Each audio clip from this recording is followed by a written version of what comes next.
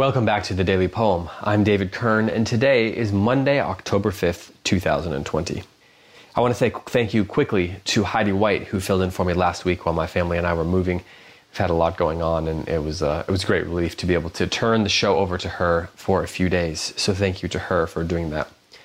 Also, because we're moving, some of my stuff is in storage still, and things are a little bit crazy, so I'm just using my iPhone and my headphones that go with my phone. So I apologize for today's audio quality. That will be remedied quickly.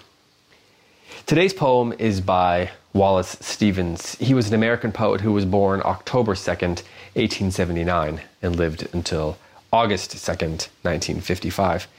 He is one of the more difficult poets of American poetry in the 20th century, and thus is worth spending some time with, but can be a little confounding at times. He won the Pulitzer Prize for his collected poems in 1955, and the poem that I'm going to read today is from that collected poems. It's called Anecdote of the Jar. It was originally published in his first collection, which was called Harmonium, which was published in 1923. It goes like this. I placed a jar in Tennessee, and round it was upon a hill. It made the slovenly wilderness surround that hill. The wilderness rose up to it and sprawled around, no longer wild. The jar was round upon the ground and tall, and of a port in air. It took dominion everywhere. The jar was gray and bare. It did not give of bird or bush like nothing else in Tennessee.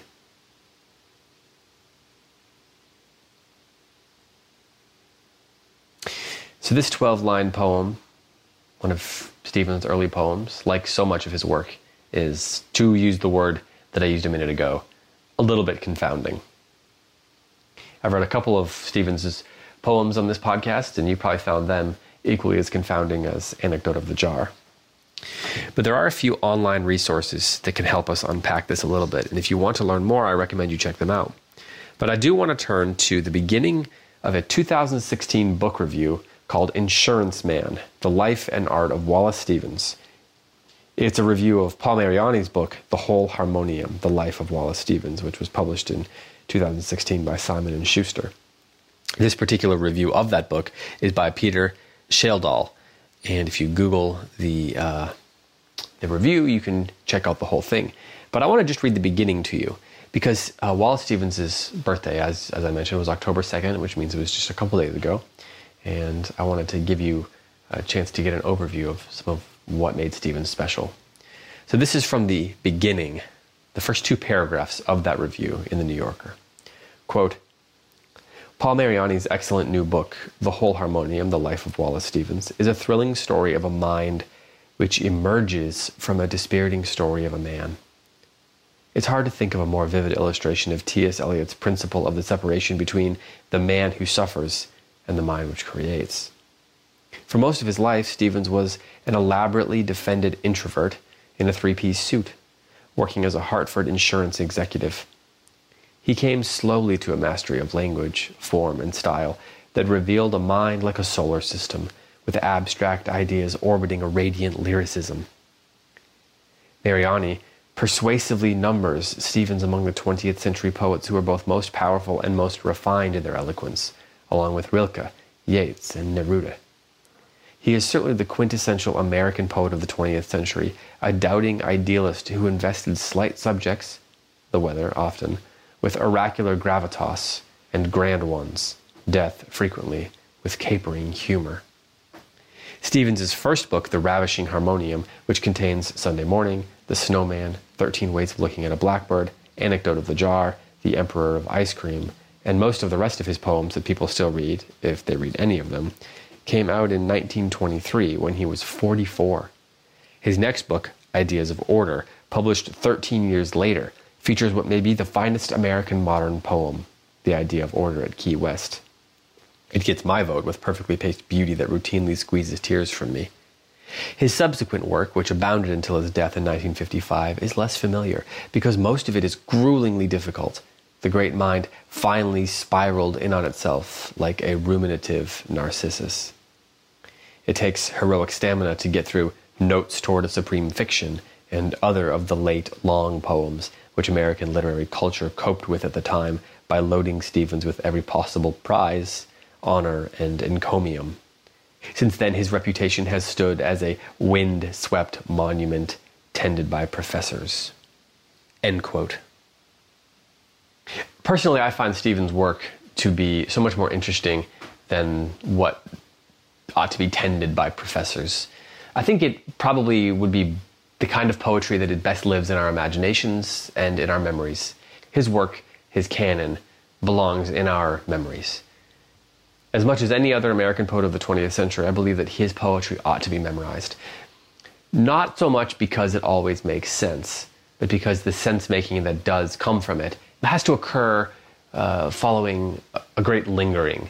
We have to spend time with his work to make sense of it. So I don't read this poem today to present it to you in a way that is meant to be totally comprehensible, but so that you might get a chance to spend some time with it and contemplate it and see what becomes of that contemplation. I will offer a few things that people have mentioned. This is a poem that has been interpreted by many different schools of thought, many different literary theories. Because it's a little vague, almost anybody can make it say what they want to some degree. But one of the most compelling arguments, I think, is from a writer named Helen Vendler, who suggested that the poem is a commentary on John Keats's classic poem, Ode on a Grecian Urn. And so if you want to do a comparison of those two poems, I think that's one of the great ways to get deeper into Anecdote of the Jar. In that way, it's probably a poem about poem making, about art, and about the imagination, much like Keats's poem was. That's all I'll say for now. I suspect you will leave this episode unsatisfied, but what can I do on an 8-minute episode of a podcast that will leave you feeling truly satisfied? Hopefully, another reading of the poem will help get you there. And so here, once more, is Wallace Stevens' Anecdote of the Jar. I placed a jar in Tennessee, and round it was, upon a hill. It made the slovenly wilderness surround that hill. The wilderness rose up to it and sprawled around, no longer wild. The jar was round upon the ground and tall, and of a port in air. It took dominion everywhere. The jar was gray and bare. It did not give of bird or bush like nothing else in Tennessee.